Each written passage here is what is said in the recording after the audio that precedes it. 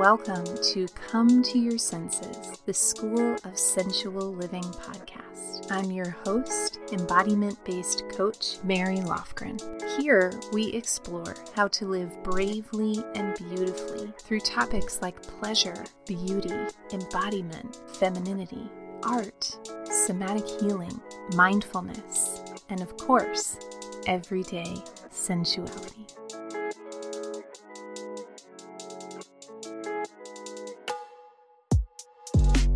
Hello, friends, and welcome back to the podcast. Today, I am so excited to invite you to step into the guest star salon as I introduce you to my friend and colleague, Allison Post.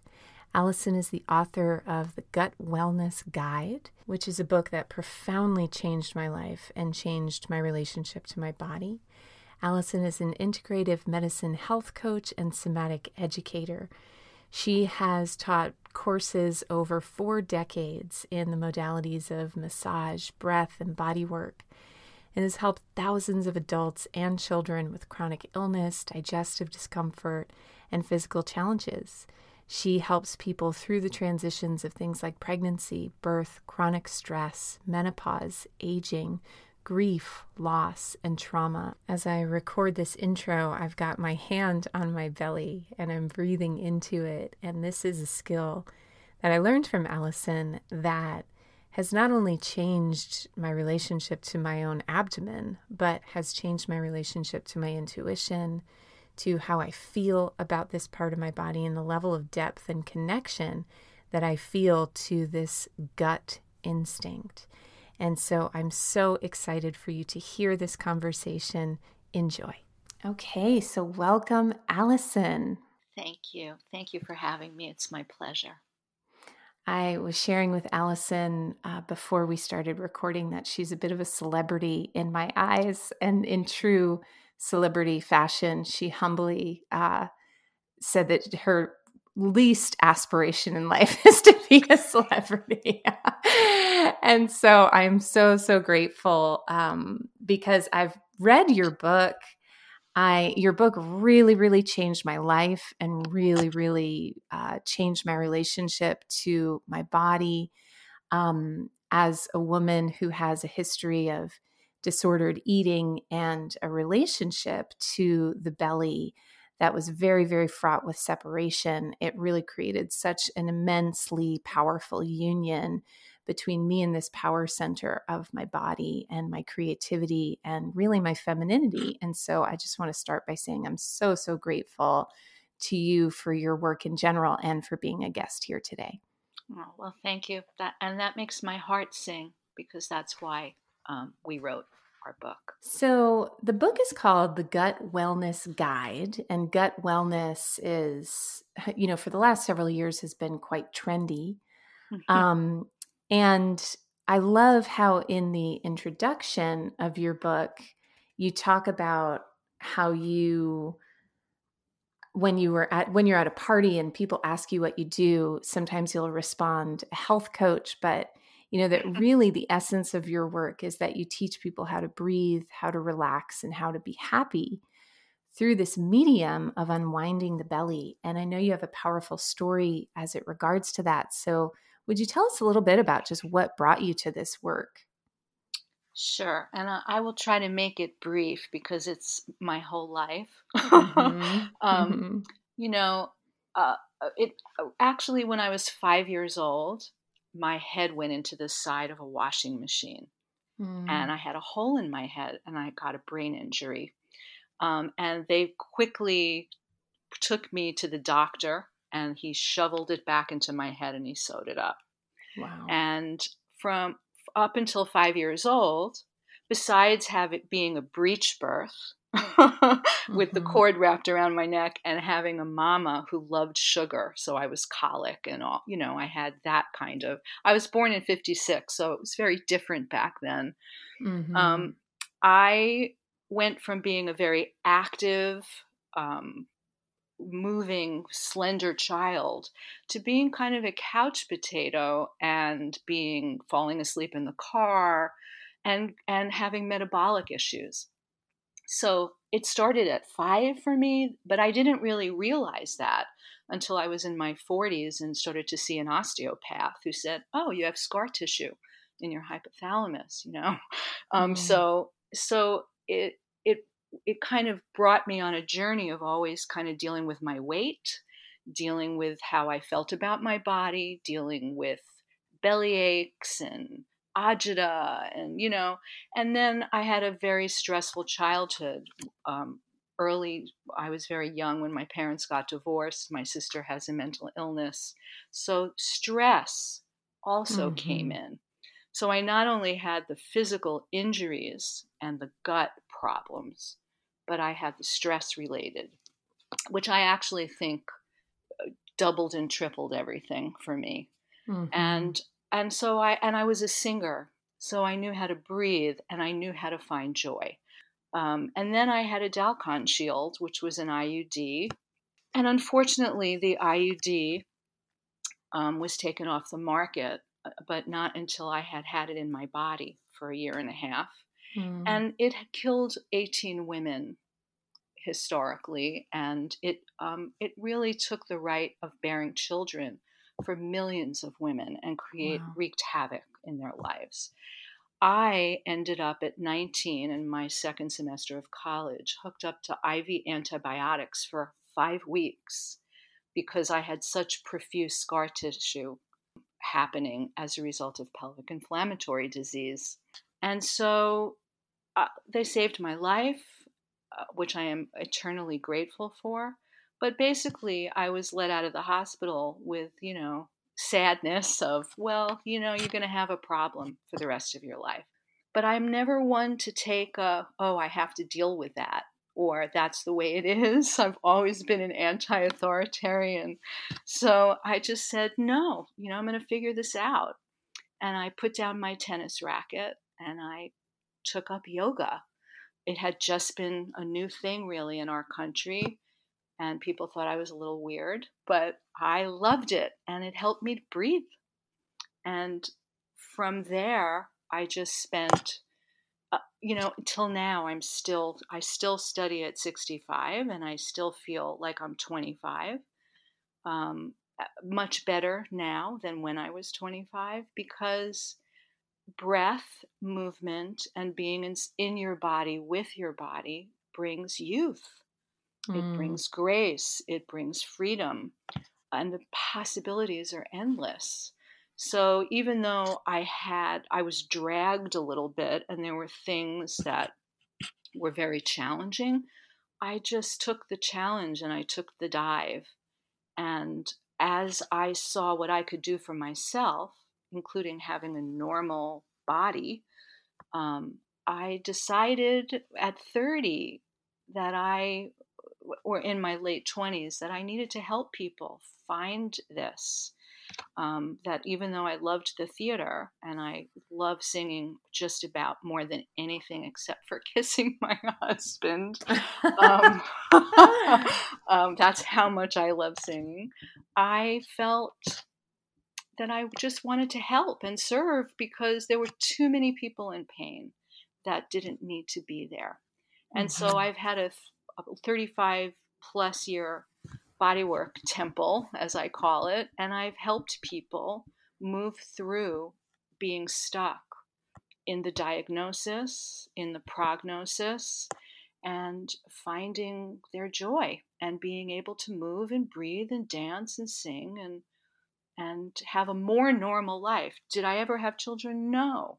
You know, Mm-hmm. do I have some things that I contend with? Yes, but I learned how to be in complete gratitude to have what I have, and I have a beautiful life. So I just always want to offer that. And that's why in 2003, we wrote our first book, Unwinding the Belly, and we wanted to put it out again and add much more to it, which is what the Gut Wellness Guide is. It's kind of Mm-hmm. a remake of Unwinding the Belly.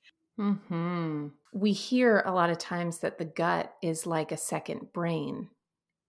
And that was really my experience in reading your work and reading Unwinding the Belly, the first version of the Gut Wellness Guide.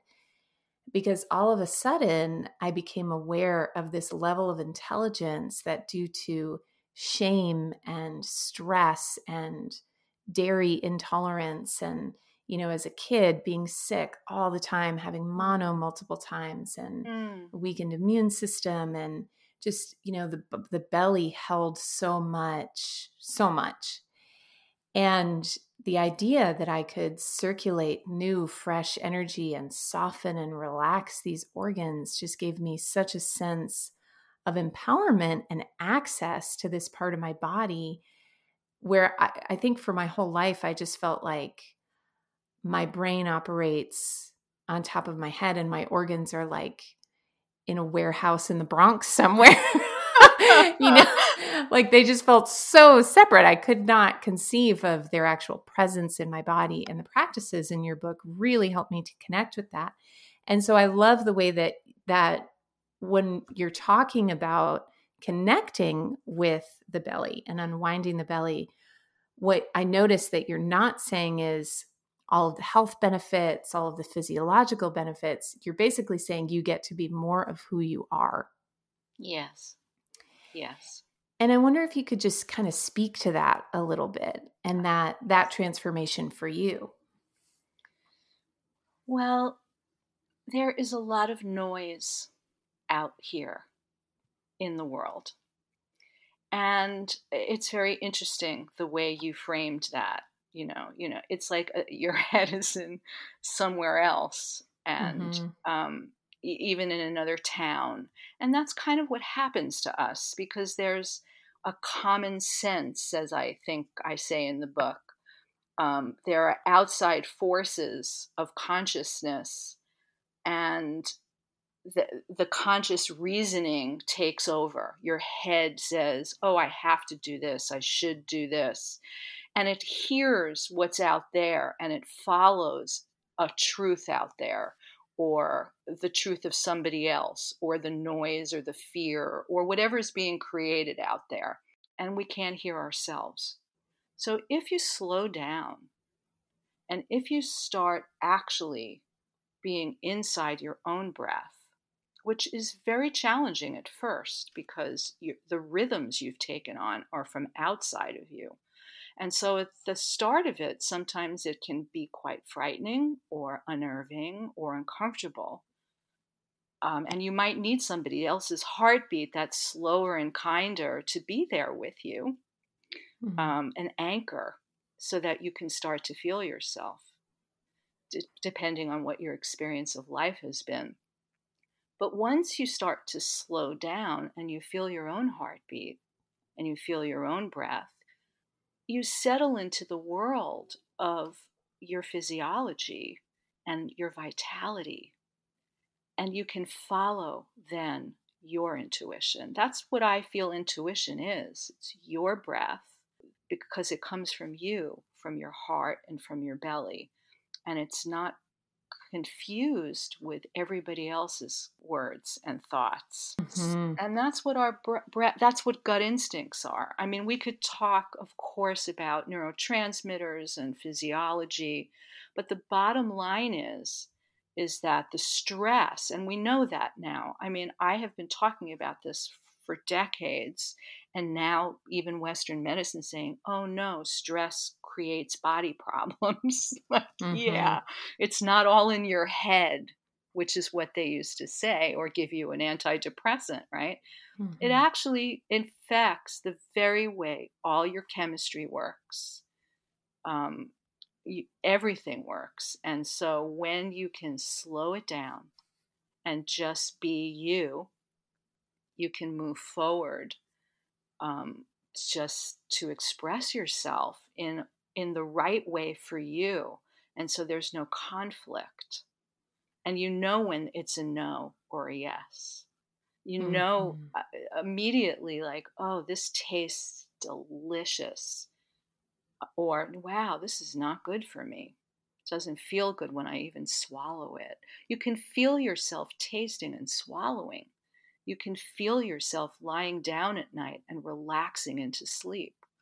You can feel yourself when somebody speaks to you and it resonates or not. You can respond instead of react.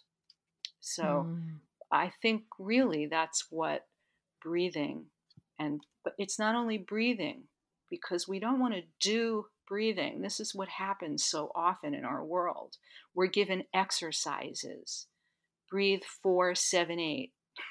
Yeah. Breathe in for 4, hold for 7, breathe out for 8. It's like, well, what about individually learning where your breath is and letting it lead the way? Yeah. How can you become you before, again, you become a technique? And so this is how we develop our way of doing things, each individual person. And then the exercises are fabulous. But until we get to be who we are again and unwind from the injuries, from the misalignments, from the fears, by becoming ourselves and slowing down, then we can climb Mount Everest, right? Totally.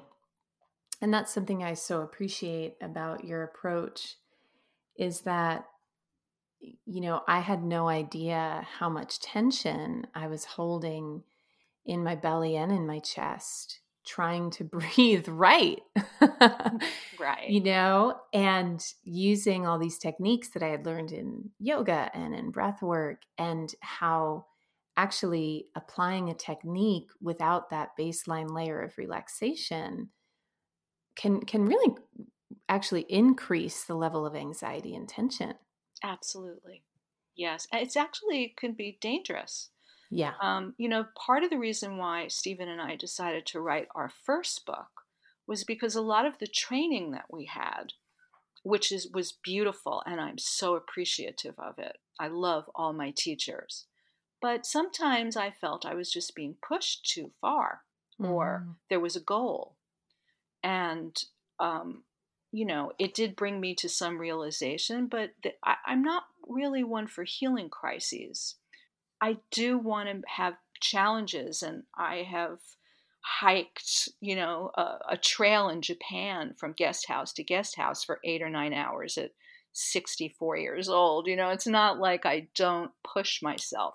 I think it's wonderful to make great effort in your life, but not until you have that baseline of actually being able to feel what's really going on in your body. Because if you run that marathon and you have adrenal fatigue, or you're exhausted, or you've been doing too much, you'll tank. I mean, how can we find a way to be quiet enough, which is not something that is encouraged in our culture, where we can just be and listen? What a beautiful thing. I mean, just here, listening to you and the sound of your voice, listening to the quiet in my own room, so that I can speak to you without being nervous, right? There's just a way to settle, to be in your feet, to be in your hips and your pelvis and your breath. You don't even have to know you're breathing to be there, because breath also is primary. There's a primary breath that happens inside of your body. And until you slow down your respiratory breathing, you don't really get to feel that primary breath, which is your innate health and vitality, your innate breath, which is what they talk about in all sorts of beautiful traditions like Ayurveda and Taoism and all of these practices. They're really talking about innate wisdom and deep primary breath. Well, and when you talk about this innate wisdom and this innate healing, what I really hear you saying is that it's like allowing the actual healing process to occur without interference. Yes, exactly. And that sometimes these exercises and tools and techniques, which can be immensely helpful, provide interference. Yes. And yes. When you talk about the primary breath, like I think I've experienced that in doing one of the exercises from your book. I remember breathing, and the instruction was something around allowing the exterior of the belly, like to breathe so deep from within the belly and so slowly that the flesh of the belly is actually the last thing to rise. And I would put my hands on my belly and I would practice with that. And what was amazing about it is that I would notice my lungs responding to that sensation rather than, like you talk about, the muscles of my chest causing Yes. my lungs to expand. And is that what you mean when you say the primary breath? That's part of it, yes, because it's happening in there without you making it happen. It's happening no matter what. You can just check in with it. We all have a movement from the time we're created embryologically of creating ourselves and healing ourselves. And that is actually a moving fluid that you can see in a slime mold, that you can watch in the ocean, that you can see in the trees. But it does take kind of getting your mind out of the situation and just sensing. I don't even want to say feeling, because of course feeling can mean feeling love or feeling anger. Mm-hmm. Sensing sensations of movement within your own body. And once you get really quiet, like when I have somebody on my bodywork table and I'm doing a craniosacral hold, I'm actually listening to the movement of the cerebral spinal fluid. And as the person relaxes their nervous system and kind of goes into a dream state, the fluid movement takes on a longer, slower rhythm. And I can feel it inside of them. I can feel it between us, and I can feel it even outside the room. Mm-hmm. So that is the universal vitality, because we are being fed by our environment. We're not separate from it. And so you Mm-hmm. can feel primary breath, for me, is the way your fluids and it's vibration also. It's the vibration around that. It's that electromagnetic energy that goes through your whole body and has cycles, because that's who we are. We operate in cycles and in rhythms. So it's musical, and it's something that you can sense. It is a very deep thing, and I think people who meditate for years notice it and they consider it their innate vitality. Um, Mm-hmm. so that and unwinding it for me is the bridge. It's the bridge to embodiment. Being Mm-hmm. able to just quiet down, settle in, and feel those places that are holding you back from that. Those little knots and tangles, or too much cold, too much heat, or pain, because it blocks you from feeling that innate intelligence. Mm-hmm. Mm-hmm. I love that. I love just the incorporation of all of the bodies in that description of the primary breath, because often there's such a focus on the physical body. And I love that interweaving of the emotional body, the mental body, the energetic body into that one current of breath. Yeah.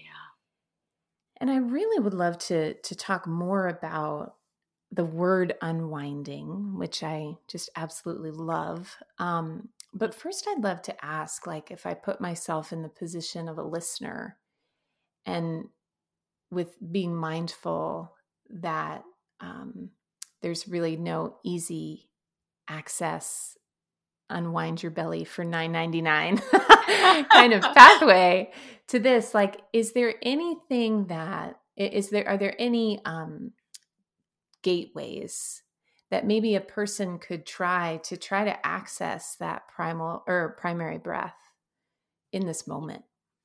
Yes. One thing I always encourage to start off is to lay down.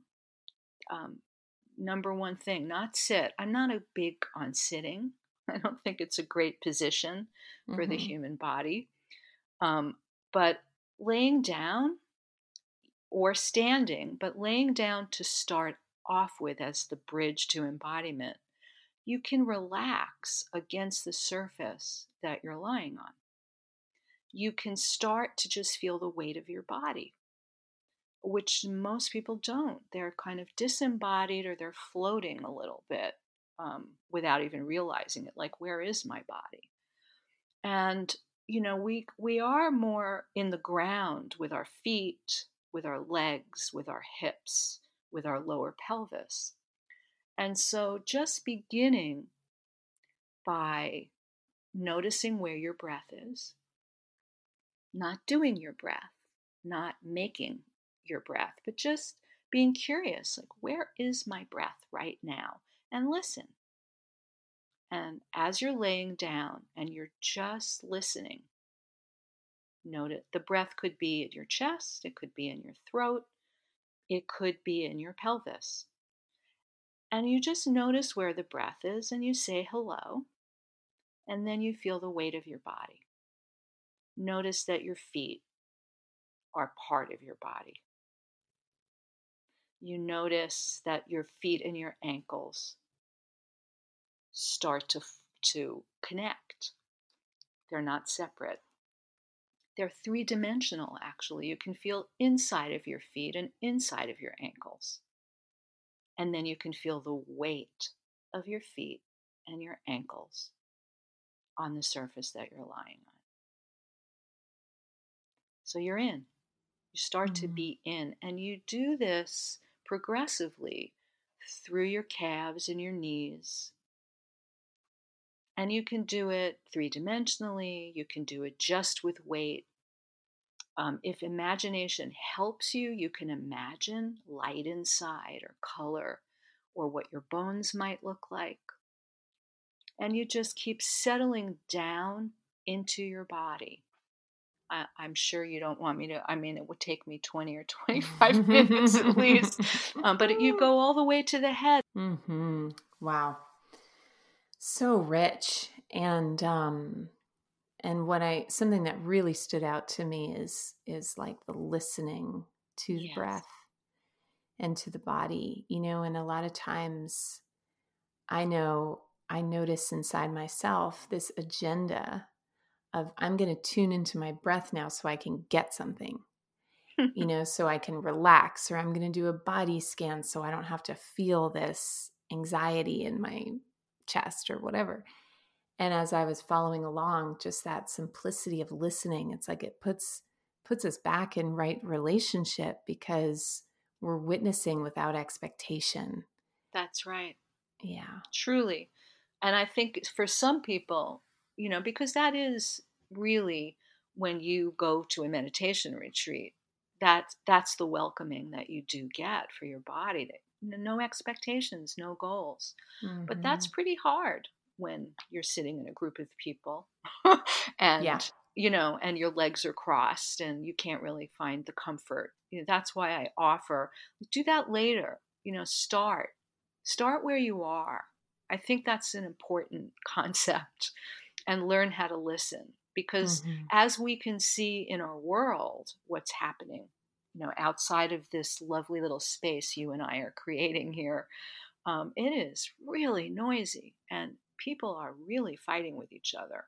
And I don't know if they would be doing that to this extreme if they did some nice embodiment exercises and really listened, because it's hard to be reactive when you have really been inside your body listening. I mean, we all get that way sometimes because, somebody almost runs us over. There's reasons to be angry or react because you save your own life. We have a brainstem for that reason. We have a primitive brain that says, get out of there. But we don't want that on all the time. And unfortunately, that's what's happening. So even for somebody to lay down and do what we've just done is very challenging, because it's the next thing. It's the next thing. Or did I read the news yet? Or do I have to be on my phone? Or it's like all of these things that have been encouraged, the speed, the ramping up of everything, and the expectations of what we have to be engaged in. on a daily basis now. How can people stay in their bodies with that? They even have to do online banking. I mean, there's no, you know what I mean? I know it sounds so silly, but it's like there's no human to human connection. There's not a lot of flesh connection. With the pandemic, of course, touch was put on hold for a while, which is very challenging. So then we ramp up even more. Yeah. And so I will just want to invite people to slow it down. And I know you've been inside and on your own, but if you just take a little bit of time every day to go inside, you will find the most beautiful dreamland in there. And then being outside will be that much easier. And what I hear also, like I know in my own work in embodiment coaching, like what we're really doing is we're slowing down the mind, the body. We're unwinding, to use your word, so that our actions can actually come from a place of depth. Yes. Rather than this arbitrary excessive direction. So like that direction is really matched by the depth that we feel in the body. And I wonder, as I just feel my own belly in this moment, I'm aware of the well-conditioned part of me that resists its roundness and its lumpiness. And I'm just kind of molding it with my hands as we speak. And I wonder, I know you talk about this a little bit in your book, but if someone is perhaps frightened or goes into a fight or flight response, when they come up against that conditioning inside themselves and just that warfare that occurs, like I'll just speak from my own experience of like, I should accept myself. No, I should strive for better. And just these binaries that we exist, and just kind of how to find our way to the middle when it comes to this natural shape. Yeah, I like the way you call it the natural shape. Can we just pause with that? Please, Beautiful. Please. I mean, it is the natural shape. We are not supposed to be a washboard. We are not supposed to have a flat belly. Ever, even when we're little, or when we become teenagers, or when we start, especially as females, we're rounded, we're birth people, we give birth. I mean, we need roundness. We all put the pillow on our belly when we were sitting around. I remember that very well as a teenager. But I have to say, it is the chatter from the outside that creates that. It's the fashion magazines. It's what we see visually in our it's changing, but in my world that I grew up in, it was always, thin is in and flat is where it's at. And I never really felt that way from being as a young person. I thought round was kind of beautiful. I think everything's beautiful. I have to say, at 65, I feel more beautiful than ever, lines and all, and your belly is, and I'm a worker outer type person. I created muscles because I love to hike and lift weights and do Pilates and yoga, but it doesn't matter what you do at 65. You're gonna have a soft belly and you're gonna. So why not? And I like it. Can we spend time with it outside of who's looking at us, or outside of the expectations of what's on the front cover of a magazine or what's all over the internet? Can we actually look at ourselves in the mirror and just go, wow, that is my life and my vitality? And if you're a mama that has given birth, wow, life came forth from me. If you're young and you want to have children, wow, that's where life will come from. Or if there will be no children, wow, look at that beautiful belly where I carry everything I need to move. this is where all of that inspiration from movement comes from. This is where I can dig deep and I can sing from. This is where I love from. This is where I meet sensually from. Wow, how beautiful is that? But it is, it is kind of, it's not a withdrawal. It's just, again, I said since I was young, I've been an anti-authoritarian. It's like, nobody's right but you. It's your choice. How do you feel? What is your breath really, truly feeling? And if you need support, I mean, Mary, that's why you do what you do. You support women to be able to feel themselves, to be able to look at themselves and understand that their body is beautiful. Absolutely. I remember in one of my courses I used to teach, we would do this meditation and it was called the Muse meditation. And I would lead women through this meditation of arriving at a studio in Florence and all the textures and the candles and that the reason that they were there is because an artist has paid a huge sum of money to paint their portrait for the honor of painting their portrait of their body exactly as it is. And I remember in the movie Frida, there's a scene where Salma Hayek, who's playing the character of Frida Kahlo, she goes to a party with her future husband, Diego Rivera, and Diego's ex-wife is there and he's surrounded by this flock of women. And, they make this remark about how, he has this very he's not the handsome Casanova kind of appearance. And yet he attracts much, much attention. And his ex-wife saying like, he sees the beauty in all your imperfections and how intoxicating that is when we do transcend those ideas about beauty and settle into the essence of beauty. Absolutely. Yeah. One of the loveliest things, I've been with my husband, Stephen, who is my co-everything. Yeah. One of the wonderful things he said to me when we first met, and we've been together 37 years, was, I noticed immediately how beautiful you were. But the beauty that I noticed was your intelligence and your heart. And what a bonus it was that you were so pretty. And, and to this day, because we are in our 60s, he looks at me as if I was still in my 20s. And he sees that my beauty, he always says, don't go there with oh my God, I'm getting old, because you just get more and more beautiful. Who says we don't?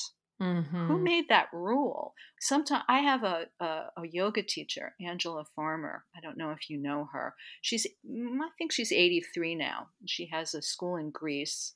She was Iyengar's student, and she took it into movement, free movement, not rigid movement. And she's a phenomenal teacher.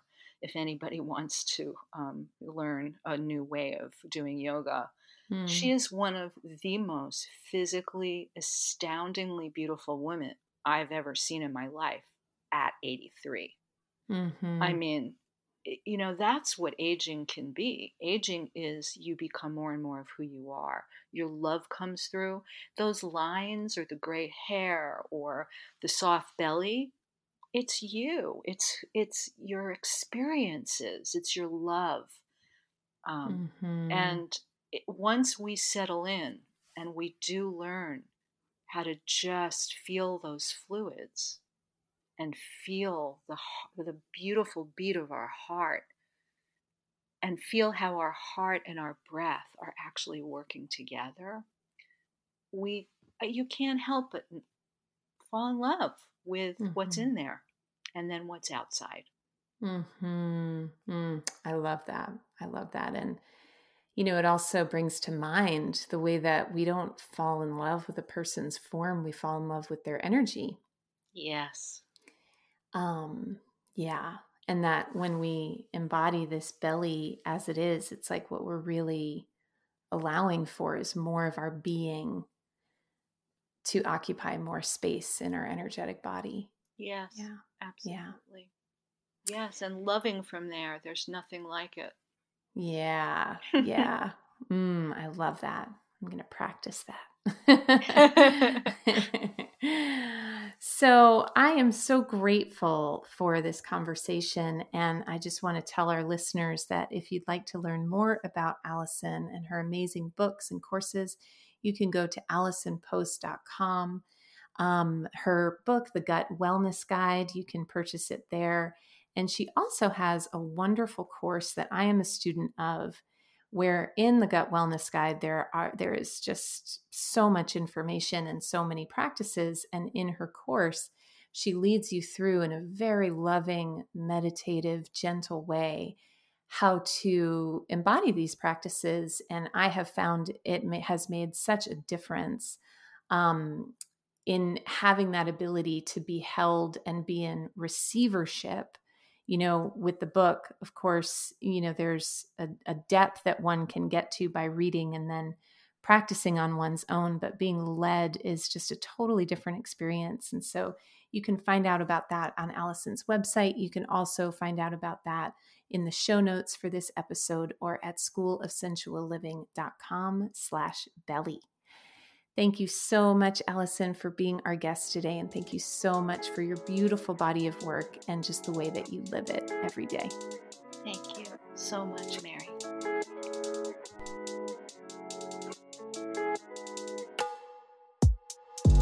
For more coaching, classes, and community in the art of sensual living, head to schoolofsensualliving.com. There you'll find a free course on how to reduce anxiety and increase your natural confidence through powerful embodied body language. Head to schoolofsensualliving.com/confidence to get instant access to the course today.